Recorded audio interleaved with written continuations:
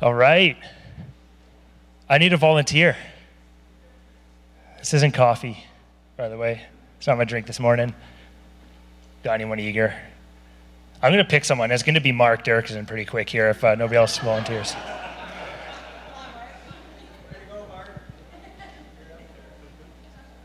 All right, Natasha. You are up. Okay. Yes. Is that right? We're going to do that with Silas and everything? Fantastic. Because we're going to have fun this morning. We're going to do some science. Okay, Natasha, I need you to just get ready and prepared a little bit and ready for the part.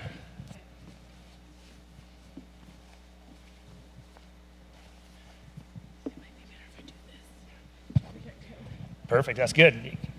Okay, just while you keep getting ready here for a sec, we're gonna do a little bit of high school chemistry. I'm gonna refresh all of you. It's a bit of a quiz time. H2O2, anyone know what that is? Hydrogen peroxide, 2 hydrogen molecules, 2 oxygen molecules. So we have this beaker full of hydrogen peroxide, an Erlenmeyer flask. Thank you, Jen. A bit of the nerd came out there, I loved it. She's like, nice, got some science kit. If we added a catalyst that broke off one of the oxygen molecules, what will we get? H2O2, got rid of one of those. We have, it's some math, right? Did Mission not do chemistry? Come on, the kids should have helped us out. Okay, I heard it, I did hear it. Water, we got water. Okay, water and what's the other thing gonna do? Oxygen, yeah, so we should get some bubbles. And then here's a really fun, nerdy word I'm just gonna add in. If we put in a surfactant, which is soap, it should foam a little, right? Should put the theory to the test. That's the hypothesis. Should put it to test. We're all ready. We got the safety on. We got the gloves. All right, let's do it.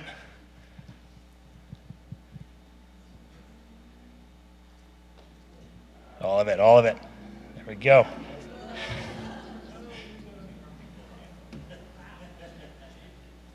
Oh, yeah. Who's going to clean this up? I don't know. That's for tomorrow, Grant, to figure out. Hey, there we go. Science. Right on. Thank you, Natasha. Thank you, Silas. Part of such a fun moment. That was fun.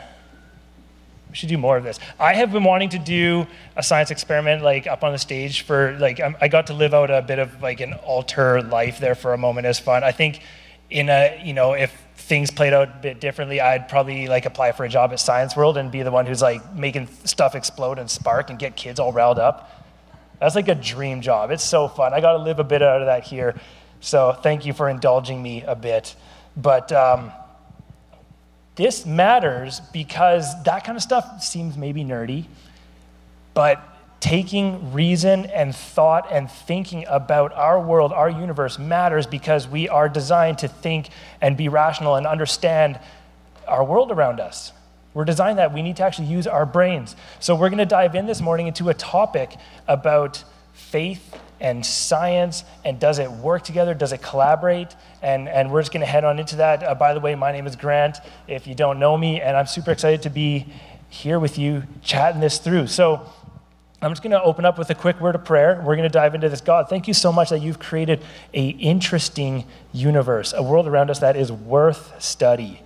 God, I just pray that you open up our hearts and our minds to see how incredible the nature is around us, God. And for those of us who are maybe experiencing a hang-up of how can you exist? How can something invisible and challenging to prove exist amongst all the real things that we feel are around us? So God, I just pray that you're here this morning. Amen. So growing up, I was fascinated with learning, all the nerdy stuff, right? Like I'm wearing a nerd shirt this morning. I try to hide it, but I love it. And I just checked out, I remember it was just as learning like mechanic books and creatures under the sea and all sorts of stuff. Like library, I knew it came back to me at one point when my mom got a phone call from our school's librarian, a little bit concerned because all I was doing was checking out nonfiction books, and then I had this whole stack that apparently I think I scared the librarian. They thought I was going to build a bomb or something. And she's just a little bit like, is your son a sociopath? Like, does he have the ability to imagine things? She's like, I don't know, he's just nerdy. He just likes learning stuff, right? So I was just diving into history and dinosaurs and space. Then I did discover sci-fi, which was fun, right? It's just like a soap opera, but with robots and lasers. It was super fun, but I loved science. I did science camp. I did science lab stuff whenever there was an extracurricular activity for school. And it was awesome. It seemed great. Like, this was just fun, a fun thing to do. And I remember an interaction with a friend, though, at one point in school.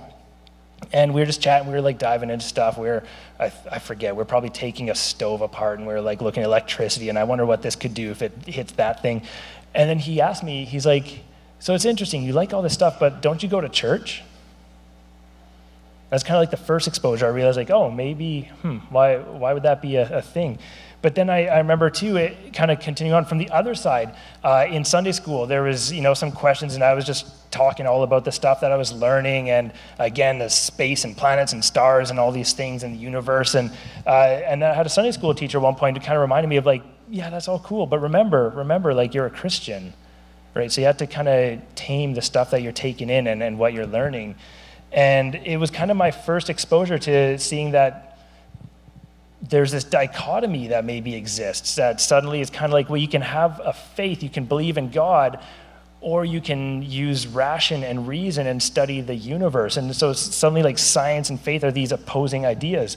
Maybe you've had similar experiences, or maybe you're even here or you're listening online and you actually have this kind of experience of saying, like, well, actually, no, I'm on the other side, and I think, like, faith is kind of this silly thing. Like, you got to believe in the make-believe, right? And God and miracles and spirits, all this stuff, like, it's not provable. Science proves things over and over again.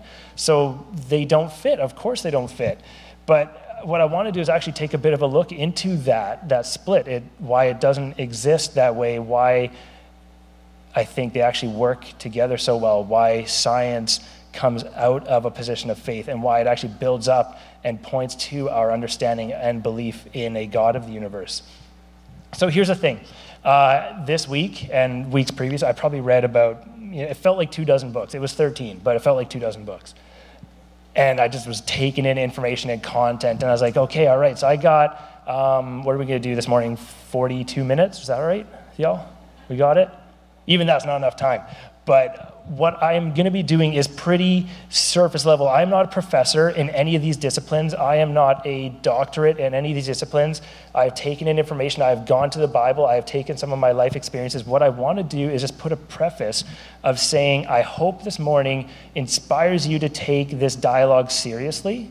I hope it inspires you to take next steps in your own journey. And I hope that we all get a little bit nerdier this morning, and we want to dig deeper. Out in the lobby, we have a little table with community group discussion guides for all of us involved in community groups. You can also grab one of the discussion guides and just do it on your own or with your partner or family or friends too. And we have a few books as well. You can take a look at some of the stuff that I've been studying, but I'm going to be staying, like, up here, right? And the stuff goes so far deep, plummets below the basement. It's amazing how in-depth these kind of things can go. But anyways, we're going to start off here with what I think is one of the first problems. Why do we have this dichotomy where it seems like science and faith don't work, right? And I think a lot of times we think that there's a history of antagonism, of this kind of warring going on between, especially since the Enlightenment. Like, hey, we started to think and use our big brains, and suddenly that pushed religion and church out of the way.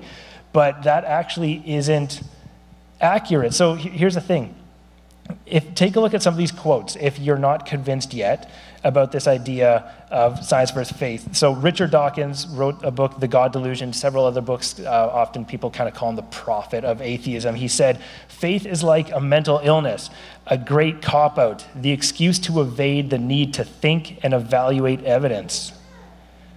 Another quote by Professor Sam Harris, we have names for people who have many beliefs for which there is no rational justification. When their beliefs are extremely common, we call them religious. Otherwise, they're likely to be called mad, delusional, or psychotic. Do you see kind of this split here, this idea that science means thinking and reason, faith means ignorance?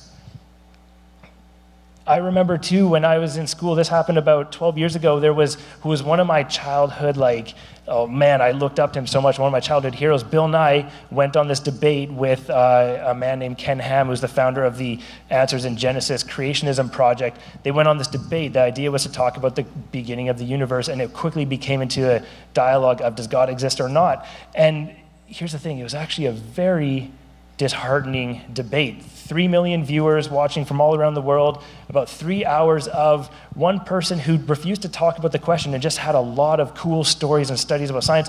The other one who refused to talk across the aisle too. This was like watching a political debate who just referenced a book that said, yeah, God exists, and just talked out of the Bible, and there was no cross-communication. And I think that's because we lock ourselves into these frameworks, that these are two distinct practices. We can't move beyond them or apart. What was even worse was the comment section on the YouTube page for that stream, the live stream, because what it was full of hateful comments, full of harassment and bullying from both sides, saying you're worthless, you're dumb, you can't think, you don't understand, you're going to hell, completely missing the point of what's going on. This is more than just a divide. This is an opposition with antagonism. One more quote here I have from Steven Weinberg said, "The world needs to wake up from the long nightmare of religion. Anything we scientists can do to weaken the hold of religion should be done, and it may in fact be our greatest contribution to civilization." I know some of you here are like hearing this stuff and you're boiling. You're like, come on, that can't be said, that's not true. But this is common thought, and this is a thing that we need to understand is not just come to because of people wanting to be antagonists. This is a pure conviction of passion, in the same way that us in a position of faith, or if you're here in a position of theism, you believe that there is a God, have similar kind of things. If you're saying, when you're reading these quotes, you kind of have a response of like, these people aren't rational, they're not thinking through, they're just evil and hateful and mad and mean. And that's not true either. Let's take a quick look. So history. This idea that the church has always been opposed to science. You've probably heard things like the church persecuted Galileo. They imprisoned him. They executed people for believing in too much science. And without going into all the studies, that's not true. Science pioneers like Aristotle, Philo, Galileo, Kepler, Pascal, Boyle, Newton, Faraday, Clark, to name a few of the many others, were all theists, people who passionately believed in the God of the Bible. And in fact, most historians point out this really cool fact, I thought, was that the Judeo-Christian framework was what actually served as the foundation for modern science to come out of it. This is what the history of the church and science looks like. From this quote here, "The modern world is a product of a revolution of scientific method. What we're living in is because of the discoveries of technology, both in experiment and science. The citing of sources as evidence in history arise from the worldview of Jerusalem, not from Athens. From the Jews, to the Jews and the Christians, not the Greeks." C.S. Lewis summed it up really well by saying this: "Man became scientific because they expected to see a law in nature, and they expected a law in nature because they believed in a legislator." This is what drove people to start studying deep. And actually, the pattern of science and the church throughout history is not this clash. It actually goes in a different direction. Whenever major leaps in scientific discovery were made, Galileo, who proposed the fact that we have a solar system that revolves around the sun, this heliocentric view of the world, and everyone says that caused the church to persecute him. It's not true. It's the scientific community that actually pushed back. They said, our whole understanding of the universe is not that. And then in an unfortunate realm, the fact that the politicians pushed back, and then that church jumped into that because the church and the state were too closely linked in that time. They jumped in after the fact. The scientific community pushed back. Edwin Hubble's discovery of the Big Bang, this massive proposition, everyone says, well, and the church stood up strong. Actually, it was a scientific community that said, you just proposed something that sounds like the way, in this quote here I love from J.M. Wersinger, something that seemed to give in to the Judeo-Christian idea of the beginning of the world. It seemed to call for a supernatural creation, and it took time and observational evidence and careful verification and predictions made by the Big Bang model to convince the scientific community to accept this cosmic genesis. It was a successful model that imposed itself on a reluctant scientific community. These scientific discoveries happen, and typically the first thing for people who are close to the Bible and close to God are like, yeah, we knew that. We understood that because we know that there's a God who created the universe. And the scientific community and the political community pushes back and says, you changed our understanding. And then when traditions get involved, then we have this clash. So what's going on? Why have we changed a little bit? Now, I do want to kind of give a bit of a catch up too, that it is in constant flux. We're not in this direction of science pushing out faith. And in fact, in all leading areas of scientific discovery, in particle physics, in philosophy, in genetic study, there is an increasing commonality for theism, a belief in a God, because when most scientists dig into these realms of study, they find more questions than they have answers for, and they find more metaphysical question marks than physical question marks. So what's going on? I think here is what is kind of created some of this battleground, and it's because it's not a position of ration versus ignorance. It's not reason and you have scientific method or you believe in fairies. It's because of a conflict of worldviews. And it's something that we all need to accept and understand. So what we have here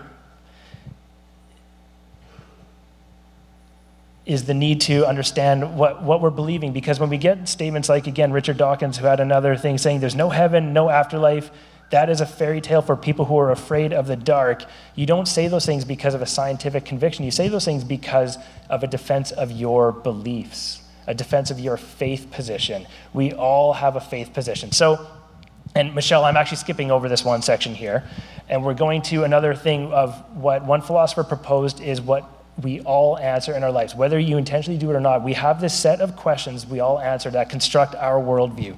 And it goes like this. So we have these 4 questions. Who am I? Where am I? What's wrong? What is the fix? Let me break that out a little bit because it's fascinating. And answer these in your head as you're going through. Everyone has these answers. Who am I? Like what am I? Do I exist? Am I real? Am I thinking? Is it beyond just your name? What are you? Big question, right? Where am I? What is the stuff around me? Are all of you projections in my imagination? I'm staring at a wall in a mental health facility right now. Or are you real? Am I having relationships and conversation? What's the universe? Can I study it? Is it aliens? Is it a giant projector screen in the sky? Is it an expansive universe? What's wrong? And this one needs a bit more. The idea is what gives you fulfillment in life? What is purpose, but what prevents that? What is the problem? What's the goal? What's the problem? And then you come to what's the fix? How do you overcome those obstacles? We all answer these questions all the time. Every decision we make, every action we take, when we read a book, when we watch a TV show, when we talk to a friend, when we choose to go into a career field, we're answering all of these things all the time. It's your drive, it's your motivation. It's a framework that creates a religious framework around all of us. Whether you commit completely to naturalism or you kind of move towards a position of faith and theism, you answer all of these questions and you build a bit of a framework around you. And having doubts about your framework is not a cause for alarm. Because having doubts is actually just another set of beliefs. It's not that you're saying, okay, I'm actually going to a neutral position. See, the thing is that happened is in the Enlightenment time, this idea of secularism, have you heard that word before?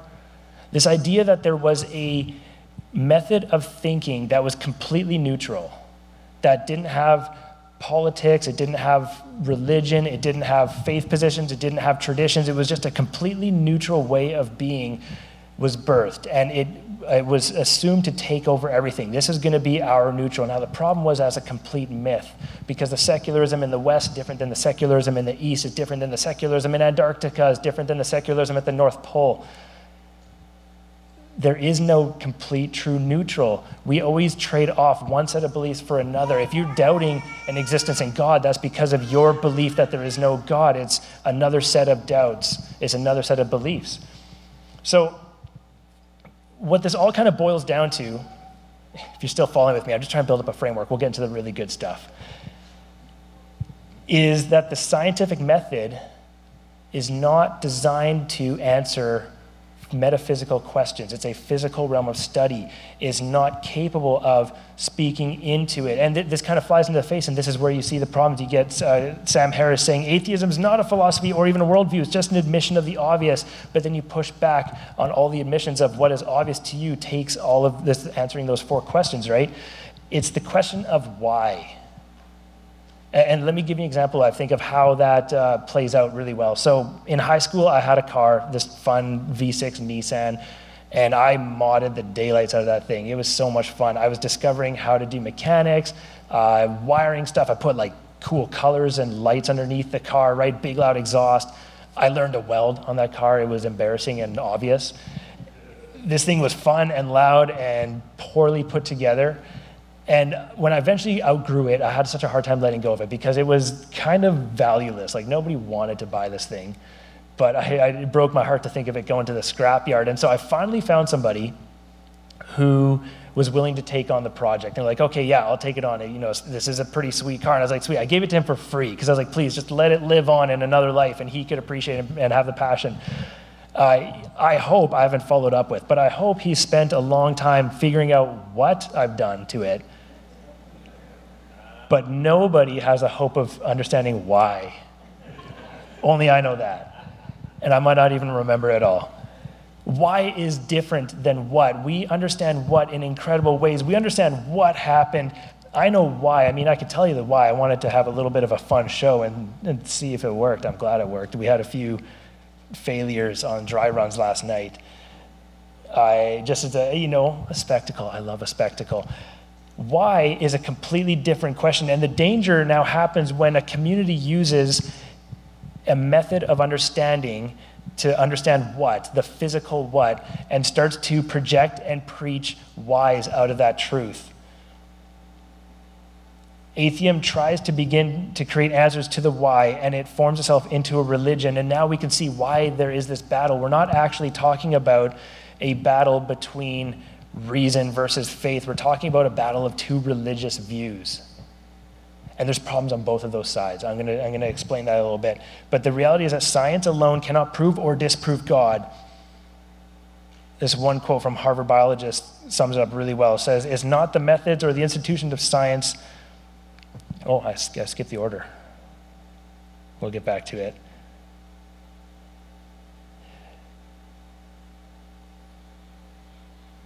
My apologies. Technology this morning.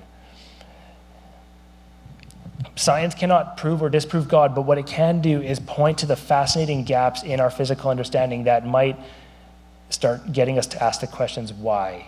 And then we look to different tools. Then we start looking to theology. We start looking to metaphysical understandings. So have I lost you? Are you still with me? Are we there? Are we tracking? I don't see like many notes being taken. So you guys didn't have like the pages of notes I had to take this week. I don't know how to interpret that. Alvin Plantinga, who is considered by many people to be one of the greatest living philosophers and a theist at this moment. He actually was responsible for huge shifts over the last few decades in academic departments and universities all over the world, suddenly finding it okay. One quote says, it was like almost overnight, it became acceptable to argue for theism, which for a century was seen as ignorant.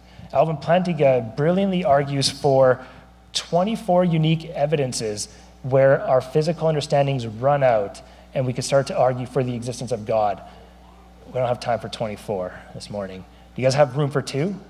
Because these are the fun stuff. Okay, we're going to do 2. And like I said, this is going to be top level. We got 2 areas that have a convincing argument for where we got to start asking the question of why. And if you're here joining in on this and you're pretty set in like, I know why, I've figured that out because I've understood all the physical what's and why did not lead me to God.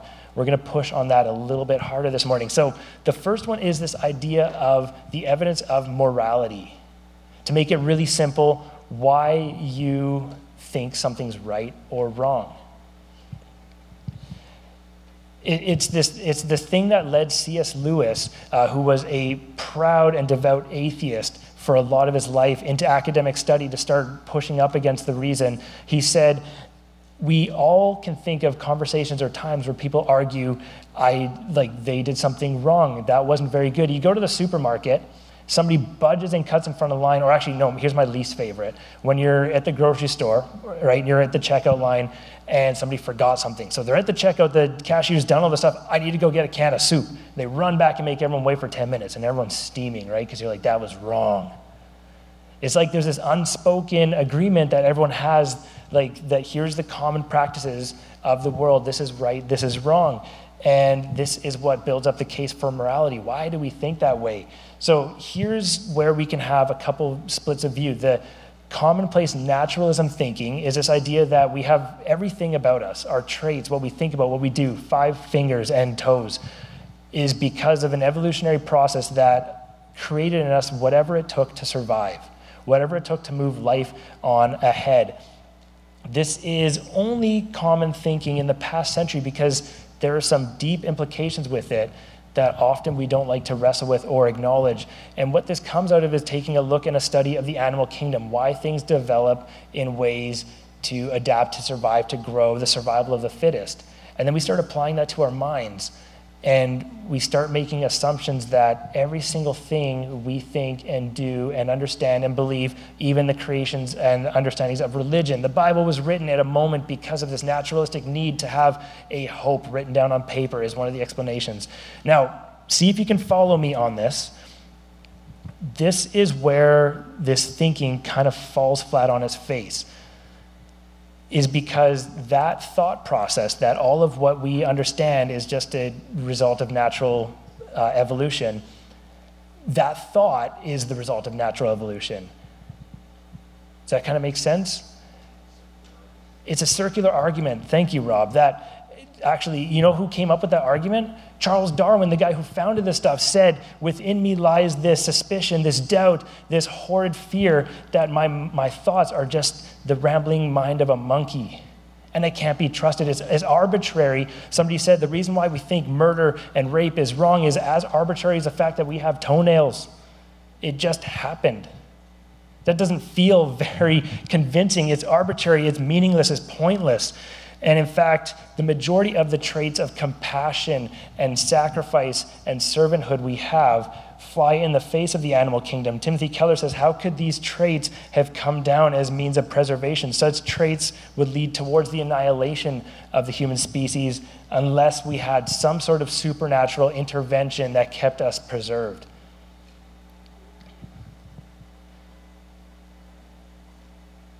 Richard Dawkins was even pushed on, why are you married? Monogamy does not work in the animal kingdom if you're trying to preserve and spread life. And Richard Dawkins actually replied, I'm making an un-Darwinian decision in this moment in my life. Which, if you actually understand and go deep into that idea of naturalism, you cannot make an un-Darwinian decision. Every single thing you do is Darwinian. So here's the pushback. So the next one, now we start saying is, okay, there's moral relativism. It's this idea that all of us have our own created understanding and idea. Also a shallow, I'm not even going to spend too much time into it. The reality is with this opinion, you can't actually have an opinion on anything. You can't think anything is good or bad. Somebody could decide to say, I want to steal everything you have, and that's just their truth. Right? A question was pushed one time. Somebody was challenging. There was this argument at a bar, and they said, "Okay, so what if your friends are traveling, and what if they went somewhere really undeveloped tribe and they decided to eat your sister?" That was just what they thought was true. That's what they had developed. That was just, it's cannibalism as a thing. And the push was like, how would you feel about that? You can't feel like that's good or bad. And then they got to the point of like, I guess you almost have to respect the commitment. I guess that's okay then. And you start to disregard your heart. Now, what if we could push back on that? Because the fact is, when there's studies that have been done taking a look at moral decision-making, the classic trolley problem, the trolley's going to go run over 5 people, but you could flip a switch, it's going to go run over 1 person instead. Would you do it? 97% of people, regardless of worldview and faith and religious background and place, all agree on the same thing. To make the decisive action is more morally wrong. And lots of people argue to say, see, you don't need God to make the right decision. But the Bible says we have the morals, the law written on our hearts. So here's the option. You have naturalism, you have that idea, or you have what we read here in Romans 2:14. Indeed, when Gentiles, people who were not born up or raised understanding God, who do not have the law, do by nature the things required by the law, they are a law for themselves, even though they do not have the law. They show that the requirements of the law are written on their hearts, their consciences also bearing witness, and their thoughts sometimes accusing them and at other times even defending them. The Bible comes along and offers a different framework and says this morality we wrestle with and understand with has a meaning and a purpose and was ascribed to by a creator. Just wrestle with those two balances. It's worth asking the question. Okay, the second one, that's one piece, moralism. The second piece is really fun because it gets more nerdy again. We're just going to go full circle, dive back into it. We just argue about the idea of why moralism, creator of the universe. And the next one is cosmology. All the big things around us, all the big stuff, when you look up in the stars, and I mean, now you see Starlink satellites flying by and it's all synthetic, but all the big cool things happening. Who saw the harvest moon? Was it last night, 2 nights ago? Insane. It's like the moon's right in your face and you can start seeing it. It is so cool. All these amazing things. Now, in 1929, Edwin Hubble made this, what's often referred to as the greatest discovery of modern science. He looked through his 100-inch telescope in California and he observed that all the galaxies and all the stars and all the celestial bodies seemed to be moving away from a common point of origin, which led him to theorize of the Big Bang. And in fact, what it was is all the stuff in the universe was at one time flung apart by a massive force. It can be summed up in this statement: the universe had a beginning. It began to exist at one point in the past. And now for thousands and thousands of years, the common thought was the one constant we can understand and measure up to is the universe just is. It just is. Things develop and grow, but the universe, the stuff everywhere just is. It didn't start. And then one scientist comes along and says, I think it started. And it's fascinating because, again, the theists all over were like, yeah, we know. Genesis 1:1, in the beginning God made, and it started. And it's fascinating. Now, here's the thing. It's a super neat observation, and it took the scientific community decades after to rationalize how does this fit with a natural worldview. And they've come up with a lot of theories, but what's also neat is all the different disciplines of science have taken a look to study what happened, how did that happen, how did this Big Bang or this creation, start of the universe happen. And one of the things, I need another volunteer. It's gonna be another volunteer. Got another object lesson. I'm just gonna start picking on people. Come on, it's gonna be Mark Dirksen again. Yes, thank you, Mark. What mathematicians started to come up with is the fact of how unfathomably intricate this procedure was to create this moment. And in fact, Stephen Hawking even said at the rate of expansion 1 millisecond after the Big Bang, these are some fun big numbers, all right? After the Big Bang had been smaller by 100,000 million millionths, the universe would have recollapsed. So then mathematicians got all their algebra and big calculators out and they figured out something. They figured out that, well, we got to visualize it because I couldn't write it out on here. So Mark, I'm going to give you the whole roll. I'm going to hold on to this. So just keep unrolling that, keep going, keep going, keep going. Okay, we're going to stop here. So it's a big number. There's not actually a term for these numbers. So here's the big number. What we have is, this first one here is 10 to the 13th power. This is how many cells are in the human body, the first blue line. We got to the second line. That one is how many stars are estimated in the entire universe. How many stars there are. It doesn't even look that big, right? We should have done bigger paper and had you walk like twice around the building. That is 21 zeros after a 1. Okay, let's keep going a little bit further. What's the next one we got? Let's keep going. Oh, we got one more. This one here, 10 to the 27th power. This is how many atoms are in the human body. 27 zeros. Let's keep going, keep going. This one's gonna go, I think we got ways to go. We're gonna keep going, keep going, keep going, keep going. Oh, there we go. 10 to the 70th power. This is how many atoms are in the entire universe. And not ADAMS, not like guys named Adam, like atoms. In the entire universe, 70 zeros. Okay, let's keep going, let's keep going. I'm gonna walk this way because I know what's gonna happen here. You let me know when we get there. There we go. 10 to the 138th power. It's a fun, see that? To the 138th power. Mathematicians figured for all the variables to work out and understand, the odds of that happening by natural forces were 1 in this number. Yeah, there's no thing for it. A Googleplex is a little bit more than this, but yeah, amazing. Thank you, Mark. All right. Here's the implications of it. You can have a few fascinating thoughts about this point. The first one is lucky us. Amazing that that happened. 1 chance in 10 to the 138th power, a number that literally there's no fathomable understanding of a number that big. Now, here's the thing. Who has played cards? I shouldn't ask that in a Mennonite church. I was even going to say poker, and I changed my mind. Do you know what a royal flush is? Okay, just like nod, right? And I won't like out any of you. You understand poker hands.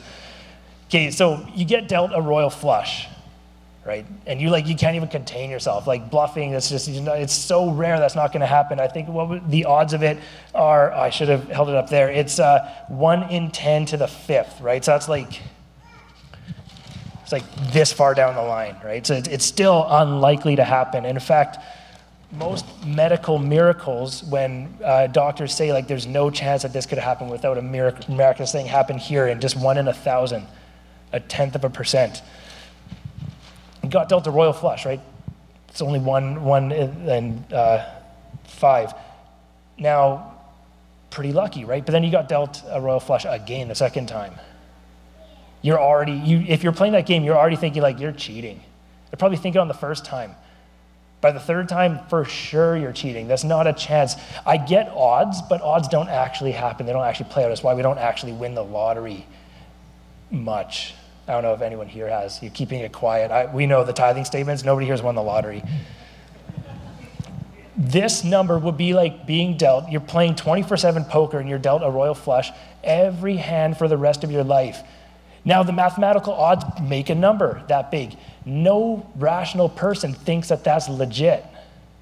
When you think about the reality, you say, you are cheating.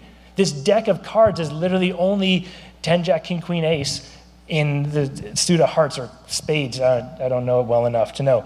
That's the thing. So lucky us falls apart a little bit. It could be incredibly lucky us. That's true. Or what are becoming more popular frameworks or thoughts is the fact that what's called the nothing hypothesis. This is so unlikely to happen, and we can't even understand the creation, the actions that's triggered it, as Stephen Hawking popularized, nothing plus nobody caused everything. One pastor had a hilarious example that it makes sense. So, you know when you're like sleeping at night and you hear something crash outside or whatever, and you hear it, so you wake up and you're like, you ask your spouse, you're like, what happened? And they're like, nothing, go back to sleep. Nothing is not a real answer. You know that's a stupid answer. It's just what people say when they want to go back to sleep. It's just an excuse to get out of the thing. The nothing hypothesis doesn't add up to a whole lot. So then the next one is this idea of a multiversal theory, which says that, yeah, it's true, this is the universe might not be infinite, it maybe had a beginning, but there are infinite amount of universes, so we can kind of reclaim that sense, and it just keeps going in a loop. Maybe it's however many billion years, or maybe there's all of them happening at the same time. But again, it takes a tremendous amount of faith for that position. So you're just arguing for a position of faith. And actually the most growing theory, and this is legit amongst a lot of my friends, is the idea that aliens did it. Or we're living in a simulation. In fact, many scientists say it seems more likely that aliens did it or we're in a computer simulation than this is all natural. But here we are. Aliens did it. Or we have the biblical account that drives right from Genesis 1:1. In the beginning, God started this in an intricate, incredible, amazing universe that we can study. Now, here's why the framework of a biblical Christianity actually birthed science, because we have a God who created a real universe. It's not an illusion, it's legitimate. And it is creation. It's apart from God, so that it's not actually this, we don't worship the universe. It's worth studying, and it has order. He brought order into the chaos. All comes from the Genesis story. And then, in fact, he placed us into the middle of it with marks of authorship. We are created in the image of God, so we have the capacity to understand this universe. See, these are the kind of frameworks that are actually essential to diving into the method of science. You get Eastern religions like animism, where everything could be a deistic object of worship. You can't study a cow, it could be your grandma. I shouldn't have said that. Or you get these ideas of polytheism, where it's, if you can't explain it, a god did it, right? The tides moved because a god did it. Poseidon wanted the tides to move. In Christian worldview of biblical theism, it says we dig into the world because God created intricately and amazingly, designed us with a human mind capacity to understand it. And it has marks of the Creator to understand it. We have here in Romans 1:20, since the creation of the world, God's invisible qualities, his eternal power, his divine nature have been clearly seen, being understood from what has been made, so that people are without excuse. For although they knew God, they neither glorified him as God nor gave thanks to him, but their thinking became futile and their foolish hearts were darkened. Although they claimed to be wise, they became fools. Written 2,000 years before our modern moment of secularism, saying atheism's rational. It's faith in God that's foolish. So let's wrap this up. Let's wrap this up back to my story of encountering this conflict between faith and science. I hope that I've been able to establish that that's a myth. They're not in conflict. But we need to all admit that we have a faith position. And in fact, that faith position inspires us to create a religious-like framework around every single thing we do and think and say. And the thing is, we need to start embracing the scientific method, cross-examination, study, and evidence, and answering questions in the realm of the subject we're studying. We need to do that in our lives. We need to do that with rational thought. You might be checking this out if you're a little bit on the edge of something like faith. A position of ignorance is not okay.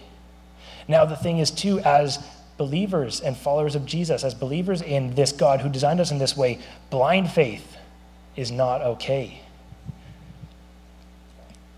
Mark 12:30 says this, love the Lord your God with all your heart, with all your soul, with all your mind, and with all your strength. Written right into the core. Jesus says you can't just be blind and ignorant about this stuff. You need to actually study it. In fact, in 1 Peter, another book in the Bible, goes even further. But in your hearts, revere Christ as Lord. Always be prepared to give an answer to everyone who asks you to give the reason for your hope that you have. But do this with gentleness and respect. You can't just say, I believe in God because that's what my parents told me and it feels good. That's not in the Bible. You don't actually get that support. You need to dig in deep and look in and understand. So here's the questions that we're just going to end with. Is where in your life have you been blind in faith? That you just said, I don't need to understand God. I know God's fine. He's trusting. And then you kind of confront with this biblical statement of saying, no, you need to be prepared to give a rational, real understanding for why do you believe. And then on the flip side, for those of you who are here who are on the skeptical side, that's good.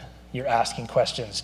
Where are you stopping yourself from asking further questions? Because when the what runs out, the why is what's left. Where are you too scared to ask the why? See, here's where we really flip it on its head, where we have many atheistic thinkers saying that faith is just something that is like a warm blanket. It keeps us feeling safe and gives us hope when we don't want to face real answers. Atheism stops short of asking so many questions. An understanding of the world without a God or without a creator does not ask enough questions, and in fact becomes a delusion that says we have no responsibility, no design, no purpose, no intention. We are a mathematical mistake. If God exists, then you exist because the God, the creator of the universe, who has all this incredible power, all this incredible capacity, wanted you to exist. It's incredible, hey? If God exists, then you exist because God wanted you to exist. You're not a mistake or a result of probability. You're designed in the image of that same author of the universe.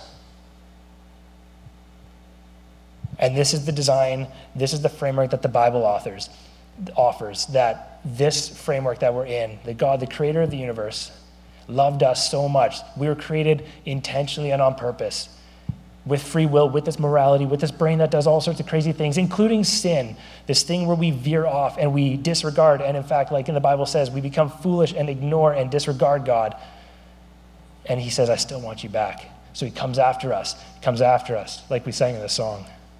And he offers his son as a sacrifice, comes into the world, shows us the design of humanity in Jesus Christ, what humanity is meant to look like with perfect relationship with God. And then we experience salvation when he died on the cross and experience all of that real visceral life that we study deeply so that we can have eternal relationship with God and we can exist in that. That's the framework the Bible offers. And it's worth considering, it's worth opening up to, it's worth asking those questions of why. Amen? Awesome. I do want to just encourage again to dive deeper into some of these topics. Where have you let your faith be too blind? Where can you ask deeper questions? There's some resources out in the lobby. Next week, Pastor Michael's bringing a message that's going to help us take a look at this idea of there are a lot of understandings of God. What makes Christianity the one worth looking into? It's going to be fantastic. God, thank you so much that we are in an incredible universe created with your marks of authorship. God, thank you that we exist because you wanted us to exist. God, there can't be a better understanding of life than that. God, challenge us to go deep, to understand deeper. And God, to open up to the amazing things in the world. God, I just am so excited for where these conversations can lead, and we ask more questions of why, and those come out of asking so many of the questions of what. Thank you that you've made us with the capacity to understand your amazing world, God, and that the world is truly beautiful. Pray this in your name, amen. I just want to send you off with reading here from just Psalm 111, these beautiful words, starting in verse 2. Great are the works of the Lord. They are pondered by all who delight in them. Glorious and majestic are his deeds, and his righteousness endures forever. He has caused his wonders to be remembered. Just to repeat that one line, great are the works of the Lord, and they are pondered and studied by all who delight in them. Have a great week.